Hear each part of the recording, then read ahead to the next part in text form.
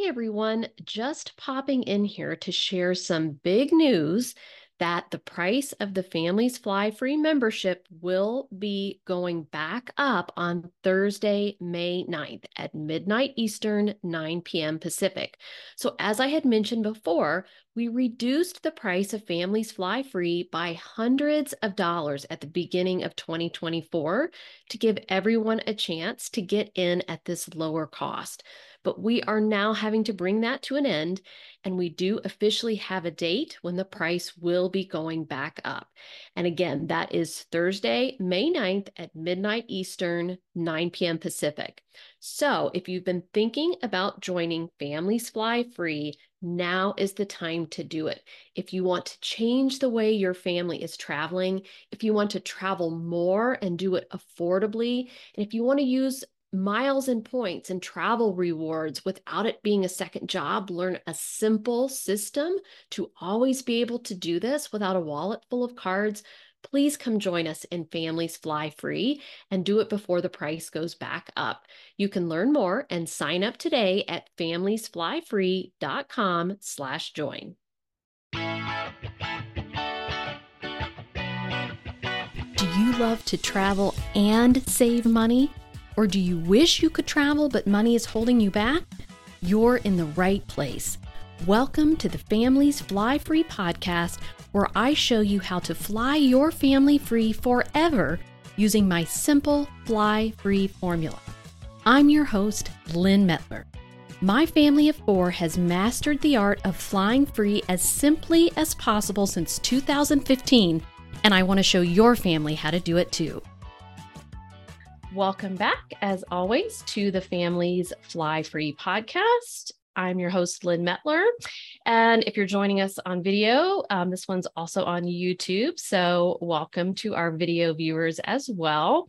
So this week we are talking about a topic that I know many of you are very interested in, which is cruising. And I am far from an expert on cruising. And so I've brought in a cruising expert. So we can ask lots of those questions that I know you guys have about cruising. So we can show you how to fly free to your cruise, but we need a real expert to help us with what to do and how to save on cruises. So today I've got with me Gary Bembridge. He is based in London and runs the popular YouTube channel Tips for Travelers, where he gives firsthand advice for making cruising easier to plan and making sure you have a good experience as much as possible. And he has been on my reading, you'll have to correct me, Gary, if I'm wrong, 95 cruises to date and about 10 every year. That's right. Yes. Yeah. Okay. Yeah. That's pretty amazing. And then my favorite part is Gary has traveled every month of every year for 30 years. I'm so jealous. Yeah. I can't do that with kids in school. No, I think with kids it's impossible. Yeah. Yes. So and he is the most subscribed to cruising vlog on YouTube. So you're definitely going to want to check him out. Tips for Travelers. He has millions of views on his videos. So all right. So welcome, Gary. I thought we'd start by just having you tell us anything I didn't cover there, about yourself and how you got into cruising to start with. Sure. Yeah. Well, thanks for having me on. So, Lynn, I got into cruising kind of by accident because, like most people, I always thought cruising wasn't for me, and lots of people think, it's not for me. And so I got into it by accident. I was actually asked to go and do a talk once on a cruise ship. It's like a marketing conference because that was my background. And I thought, oh, I'll go because it'll be a chance to check it out. And the minute I got on board and realized just how wonderful ships were and everything they had, then we sort of sailed out and went out to sea, I kind of got the bug, and then it just kind of grew from there. So that's how I got into it, sort of by accident. And I came back and said to my partner, right, we're going on a cruise. And they were like, I'm not sure. And then now we just once you get on the right ship and go, it's amazing. And they just kind of built from there. And so I used to work full time in marketing, as I said, for Johnson & Johnson, actually working on baby products. And I had like an international job, and I'm a bit geeky. So I started doing a podcast, and when YouTube started, I started posting on YouTube, and then, sort of erratically posting more cruising content, and it just sort of grew and grew and grew from there. And then I sort of retired from full-time work in 2012 now, it's ages ago. focused on the channel. Obviously, was able to travel much more, cruising, and it just kind of took off from there. And so that's why I got now to as many cruises as I do, and the channel just really took off from that. Yeah, awesome. So tell us about, the different types of cruises that you take, and if you have a favorite kind of cruise that you like to go on. Yeah, I mean, Lynn, it's interesting because when most people think of cruising, particularly people in the US, they tend to think of the Caribbean and Yep. massive big ships, those big, Mhm. huge big blocks of kind of apartments that go out sailing. And that is one aspect of cruising, but it's quite a small part. So the way I see it, there's probably 4 or 5 kind of main types of cruising. You've obviously got the classic cruising, which is your classic cruise ships. So obviously the Caribbean is the biggest region of the world. You have everything from massive big ships, you have 1,000 people down to smaller ships. But that's kind of the classic, cruise ship that everyone's familiar with. Caribbean, the Mediterranean, and Alaska are the 3 biggest kind of regions there. Mhm. The other thing which I really, really like, and they're great fun because, they're vacations, sun, sand, all that kind of stuff, or seeing, Europe, whatever. The second area which I really enjoy a lot is expedition cruising, which are smaller ships. And they go into places like normally most of them will go to the Arctic, Antarctica, Galapagos. Then in between the seasons, they might go to Alaska or parts of Africa or whatever. And that I really, really like because you're going to places which are quite hard to get to often by land. Mhm. So that's very exciting. Then, of course, it's river cruising, which is really popular. It still tends to be a much older kind of thing in reality, partly because of the cost. European river cruising, Mississippi, that's the sort of thing. So then you also get which people don't really do very much of, which I haven't tried yet, which is actually cruising on a freight ship. So Mhm. many freight companies will take up to 12 passengers, and you literally will sail around with freight ships. And the reason it's 12 passengers is once you have more than 12 paying passengers, you have to have a doctor and medical center on board.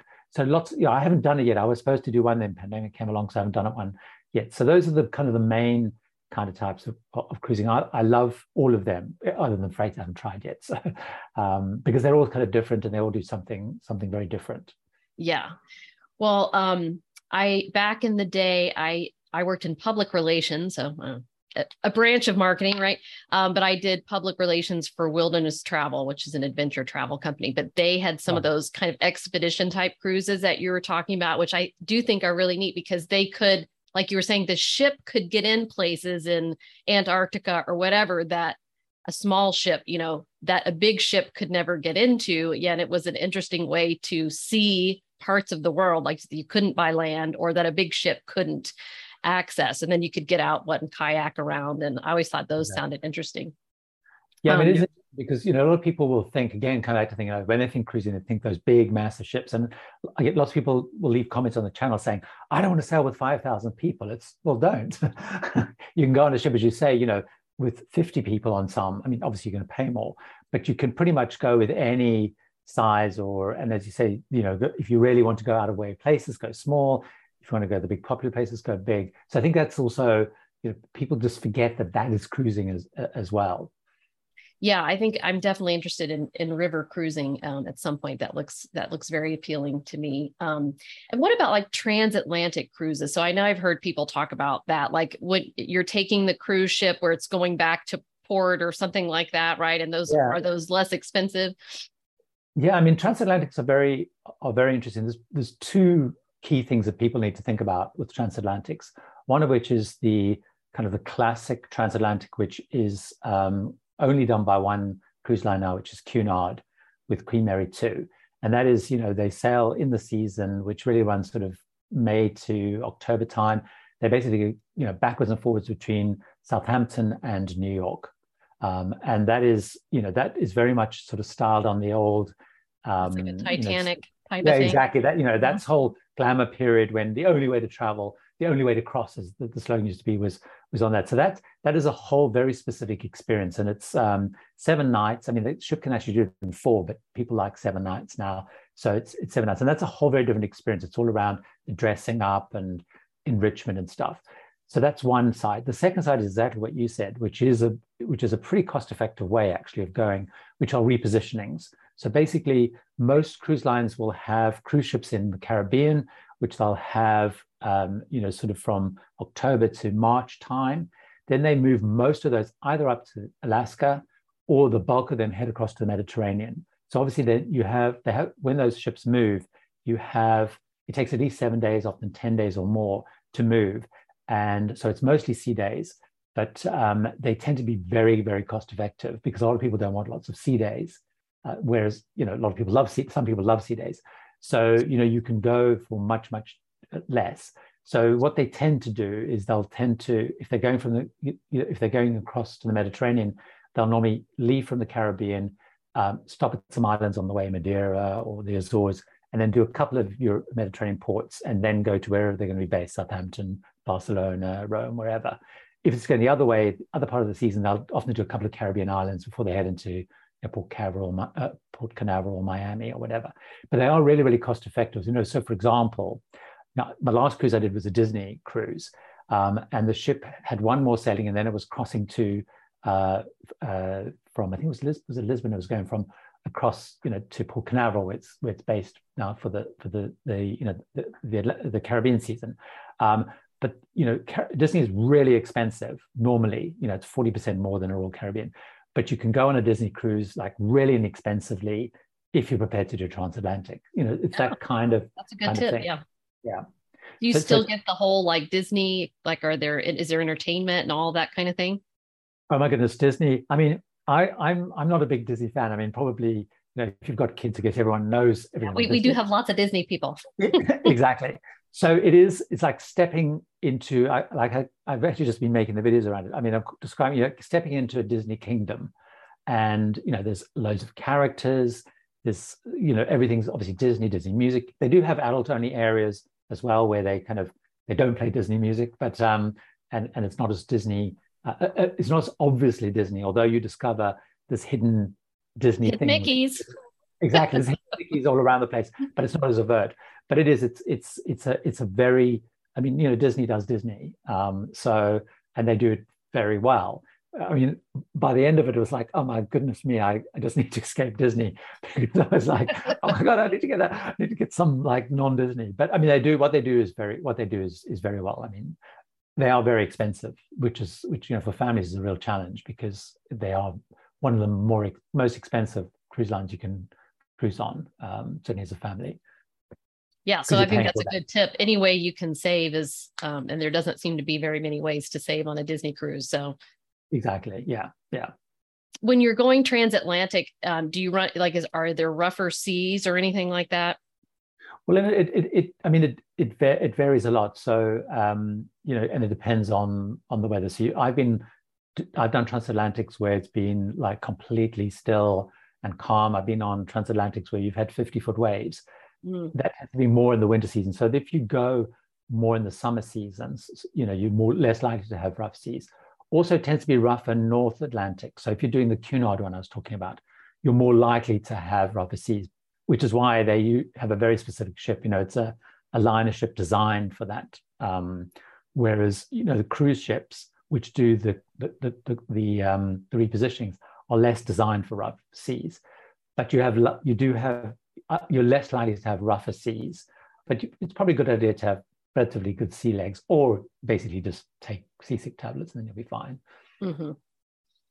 Do you have a personal favorite cruise line? I get asked that a lot, and yes. I always say my favorite cruise line is the next one I'm going on, which is not a way of dodging the question, because it often is true, because partly because what I do, I'm constantly trying new ships and different lines and stuff. So a lot of it depends on where I'm going. And one of the things I say often to people is, a lot of people, once they find a cruise line that they like, they often stick with that cruise line. The danger is, coming back to saving money, is they get so locked into it, they forget that there are other alternatives, which may actually be more cost effective or do something differently. So, so I have a few that I like, I sort of gravitate towards. So I do like smaller ships. So I like things like Oceania or Windstar kind of experiences. I like more when it's more adult. focused because I don't have kids and stuff. So they tend to be more like that. But then also, it's great going to the Caribbean on a big ship that goes, which has all of the, water parks and go-karts and stuff. So it really depends on what I'm doing. If I'm going with my partner, they like, to gamble, big casinos. So we've got a bigger ship which has big casino or big production shows. Like Norwegian has Broadway shows on, full Broadway shows on. So it depends a little bit about what I'm doing and why I'm going. So it's not a way of dodging your question. It's sort of like, it's like, it does sound like I'm dodging your question, but no. If I could only ever go on one line, I guess I would go to the Caribbean and the Mediterranean, Panama Canal, probably on, say, Oceania. If I was going on an expedition cruise, I'd probably choose like a Silver Sea because they have very good expedition teams. But I love, but again, that's very specific around where I'm going, I think. Well, that's a hard question. That'd be like asking what's your favorite place to travel to? Like, what's your favorite child? Yeah. Exactly. Yeah, there you go. Yeah, a very fair question. Okay, how about like in terms of cruising destinations, are there destinations that you think people miss that are underrated that people really should see? Because as we teach people how to fly free, once they learn that process, then suddenly like the world opens up to them. They can go all these different places, and that we kind of get in this place of, oh gosh, where should I go next? Once you've hit the usual suspects, I mean, I think there's a couple for me which are sort of, I often think it's, thinking about places that are hard to get to or hard to see by land is often where I sort of steer people towards, so obviously you can go to the Caribbean and you can see lots of islands in a short period of time and stuff, but that's fine. So the ones that I tend to say that people probably don't do as often as they should do is things like the fjords, which I'm actually where I went to on the Disney cruise. The fjords, it's quite hard to see by land because just the nature of the terrain, and it's quite hard to get around. Whereas on a ship, you can get to see loads of places, but also because you're often sailing through fjords, day and night you have scenery. So, still if you're going in summer, you have midnight sun, it basically doesn't get dark. And you can be out and you're looking at incredible scenery like all around you, which obviously if you're flying between the different places or whatever you see. So for me, the Norwegian fjords is a place that I think is undervisited, often because particularly, people come from the US, it's quite a long way to come, but the fjords is one. Iceland is another one, which I encourage people, if you go to Iceland on a land-based, it's very, very expensive. Hotels, food, it's crazy expensive. And also the way that, because the nature of Iceland, the middle of it is basically just a desert in reality, it's because of all the lava and stuff. So all of the interesting places are actually all around on the coast.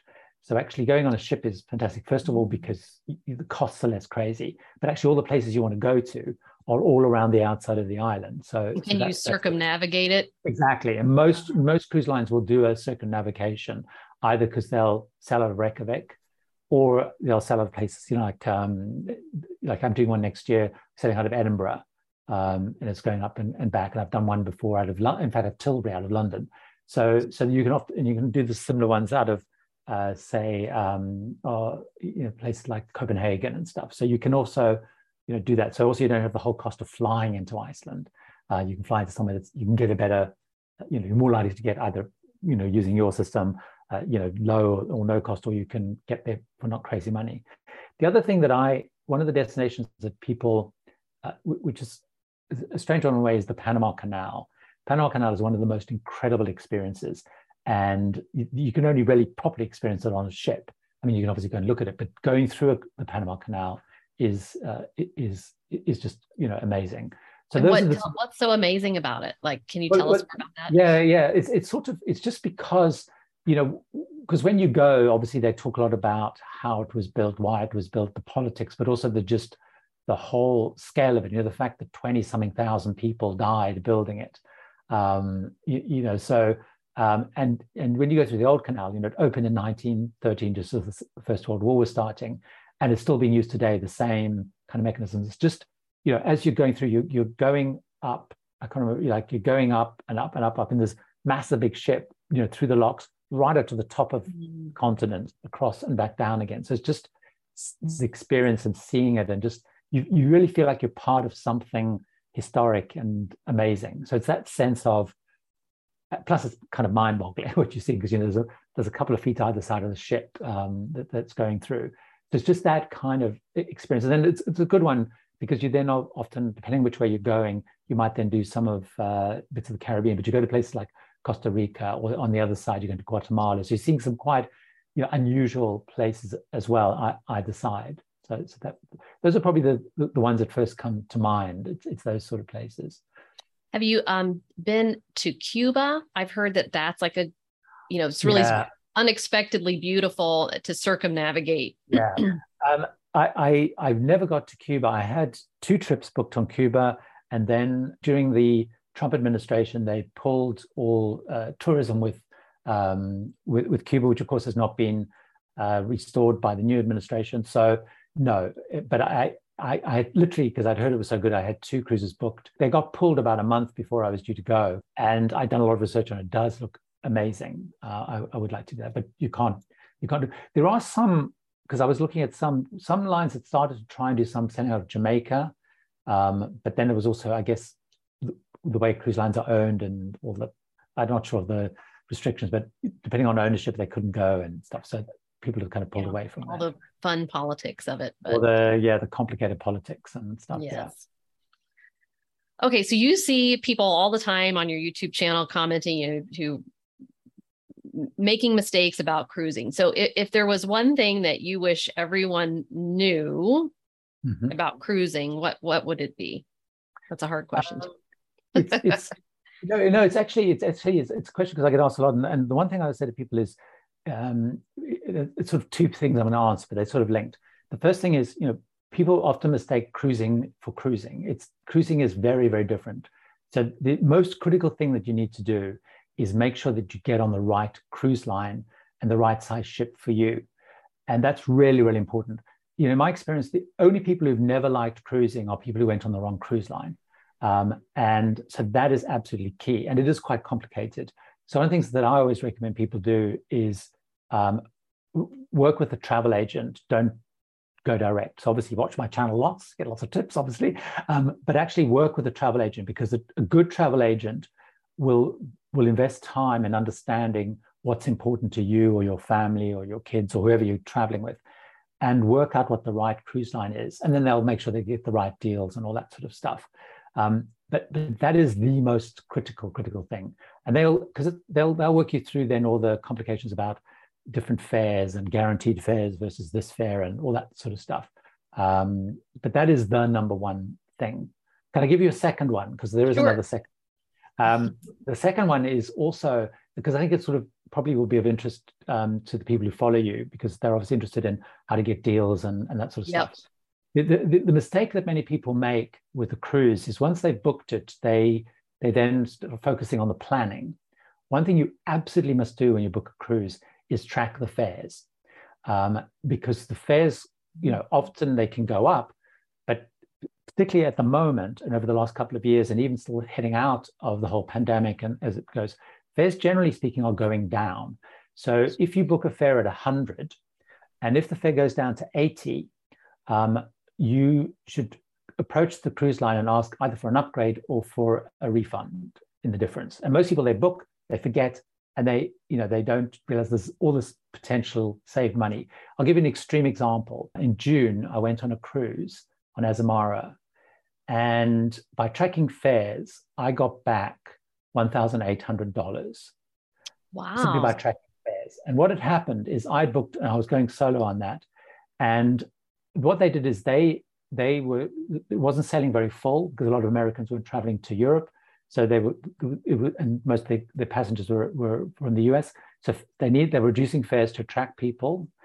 So that was number one. Then number two, they removed the solo supplement. Now, if I hadn't been tracking fares, I would have known that. But I saw that, spotted that, got my agent to go back to them and say, we see the fare's gone from 100 to whatever it was, 50. And they refunded the money because I hadn't paid final balance. So there was a couple of sites that you can do that on. There's a site called Cruise Watch, where you put in your sailing, and it sends you email alerts, and then you go. Now, some cruise lines are better than others. So if you haven't paid final balance, a number of cruise lines will reduce the fare.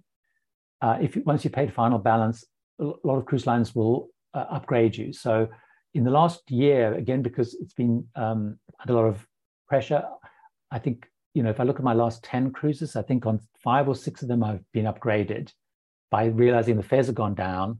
I paid final balance, went to them and said, okay, I now see I can get a suite or I can get a better balcony for that price. Will you upgrade me? And they do.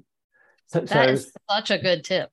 Yeah, I have emails every day from people saying, "Oh my God, thank you, I've saved this," or I've been upgraded like to a suite, or I've got a better cabin." Maybe as time passes and ships get fuller and fuller, and fares aren't as volatile, that may be squeezed. But even years ago, I was doing that and getting from it. So it's really, really important tip. Well, and that's really the same game we play with flying free, particularly with Southwest Airlines. Same thing with them. If the price goes down, you get your points or your money back. Right. But you just got to check it. Exactly. Right. And you can save a lot. Exactly. There's only one cruise line that I'm aware of. There might be another one. Saga in the UK.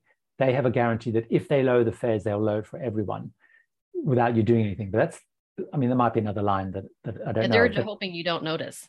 Exactly. Exactly.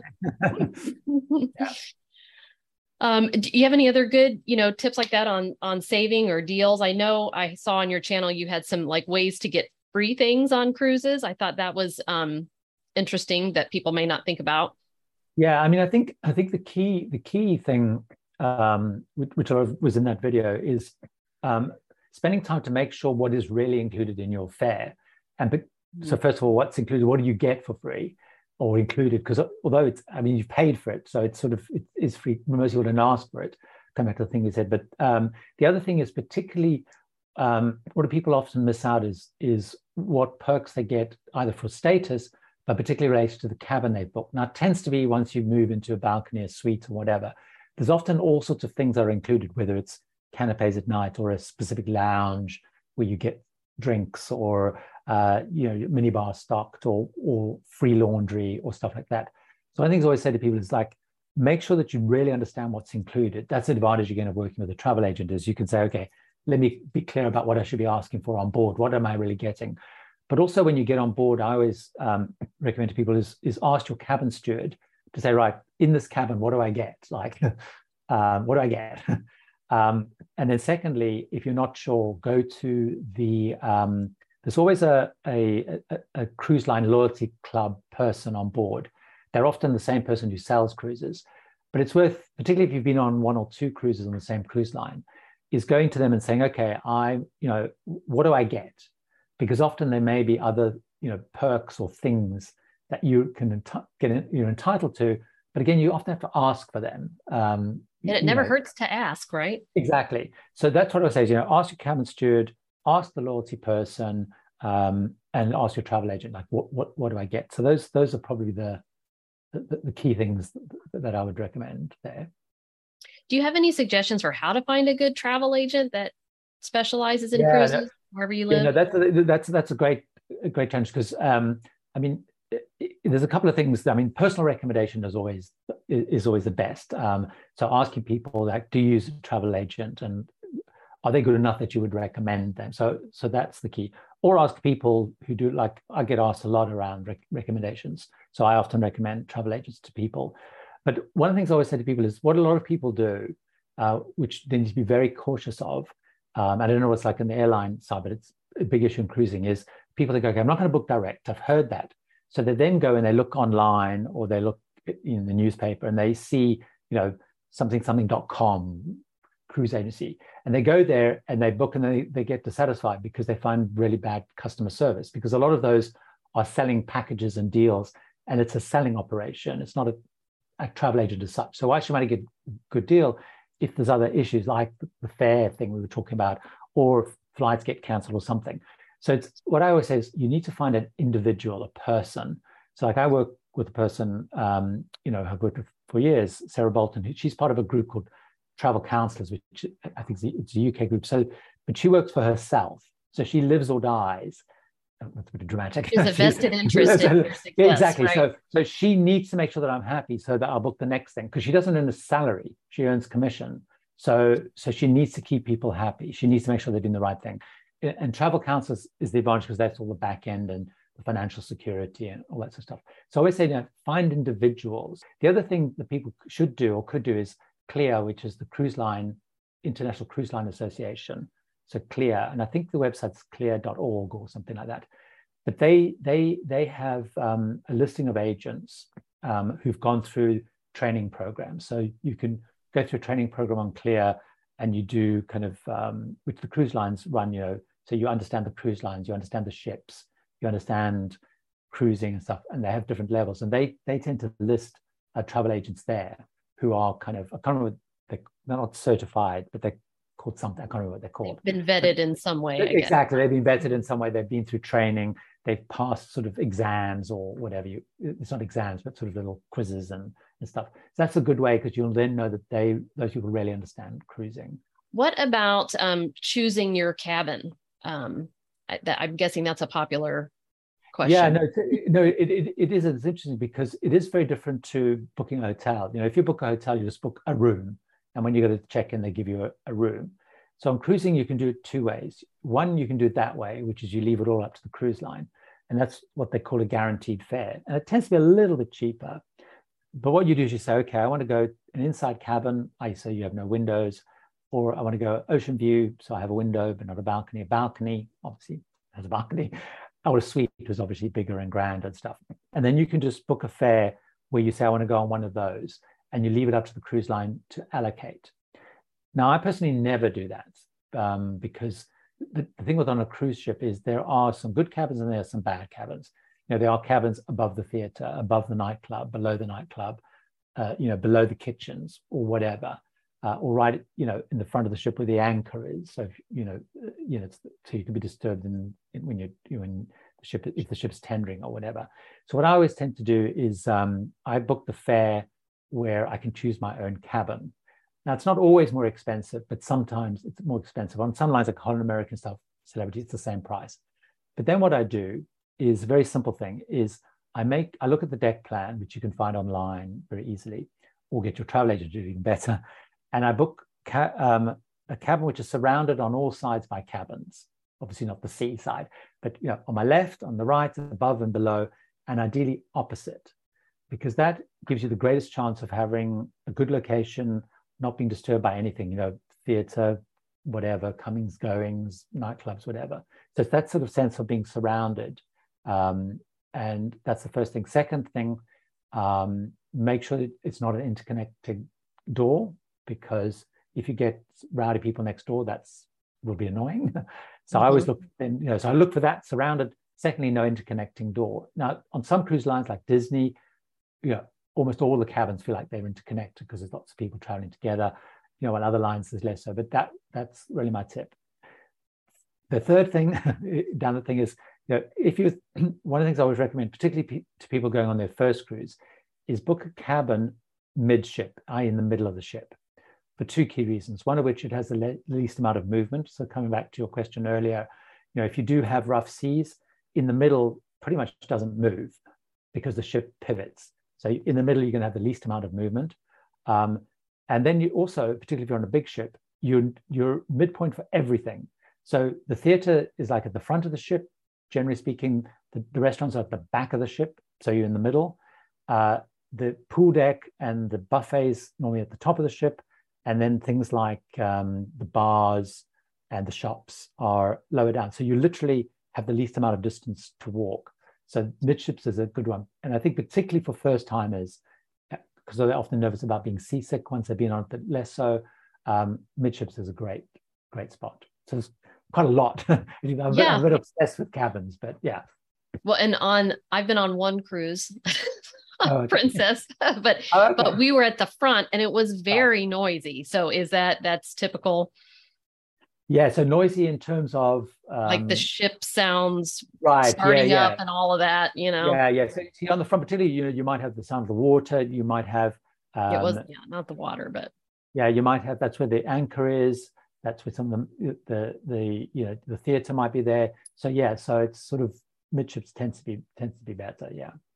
And do you post like videos of actual cabins where you've stayed, or do you look at other videos like that to see how your particular cabin is laid Yeah, out? I mean, the great thing about YouTube is, there are loads and loads and loads and loads of cabin tours. So I do. I mean, I tend to I do post some. I have to post a short one. So every cabin I go and I'll do a short, like the shorts or for Instagram or TikTok. I do the short ones, like a quick, like in Yeah. 60 seconds. Here's the cabin, so you get a feel for it. But on YouTube, there are loads and loads and loads and loads of them. I tend to do them less. I incorporate them more within my other videos. But yeah, if I'm going on a new ship that I haven't been on before, I absolutely go and look at the cabin tours. And it's surprisingly how often you'll even find your very specific cabin number Right. there. Yeah, there are loads and loads of them, which is great. Yeah. Yeah. That's pretty cool. Okay. How about tips for packing for a cruise? Anything that you always Yeah, have? so I mean, and packing is like a massive. It's one of the most watched, I think, topics on YouTube is packing, and it's one of the most contentious or whatever. So I think there's a couple of simple, to keep it simple, there's a couple of key things. I think is, first of all, what I say to people is always look at the dress code and understand the dress code. So some ships are very strict. I'll use an extreme like Cunard, very strict on dress code. They have formal nights. If you want to eat in the dining room, go to some of the public rooms, you have to wear, black tie, tuxedos, jacket and tie, nice gown for ladies, whatever, and they will not let you in the restaurant unless you're dressed like that. You have to go to the buffet, whatever. Mm. That's the most extreme. Then you might go on, Disney or Norwegian, where it's, if you want to wear shorts and t-shirt to dinner, Shorts and flip flops. yeah, even on, you can't wear your swimming costume and a wrap, but you can wear shorts and t-shirt even on formal night. So understand the dress code, really, really important, because that will determine what you need to take. Also within the dress code is look at the parties. So cruise lines, will have a white night, or if you're on Virgin, a scarlet night, or Disney will have a pirate night, or Cunard will have a masquerade ball, or whatever it is. They tend to be quite simple. It's only a color or something, because often you'll find on cruise ships people like to dress up. So it means throwing in a white shirt or a white dress or something. So look at that side of the dress code. Secondly, of course, really importantly, is look at what excursions you're going to be doing. Because a lot of people, they sort of go off and they'll book, realize they've booked to go on a glacier in Alaska, and they pitch up to Alaska without a big puffy coat and a hat kind of thing. So it's looking at those, or you need, flip-flops and swimming trunks or whatever it is. So it's looking at what excursions you're kind of going to do. And then, thirdly is, we link that, is you will always take too much, and that's fine, because if you're flying, you're only restricted by what the airline restricts you on. Cruise lines don't have any restrictions, and there's lots of places you can put your suitcase. So generally speaking, don't worry about overpacking. Just pack up to as much as you can take on the plane. But the other thing is worth looking at, although most people don't fall foul of it, is cruise lines do have quite a long list of things you can't take. But they tend to be obvious things, like things that look like weapons, drones, flammable things. But it's worth having a little look at those, particularly if you're a first timer, because some people might think, like a classic one that people do is they take extension cords, which have surge protectors. They're not allowed, they'll be confiscated.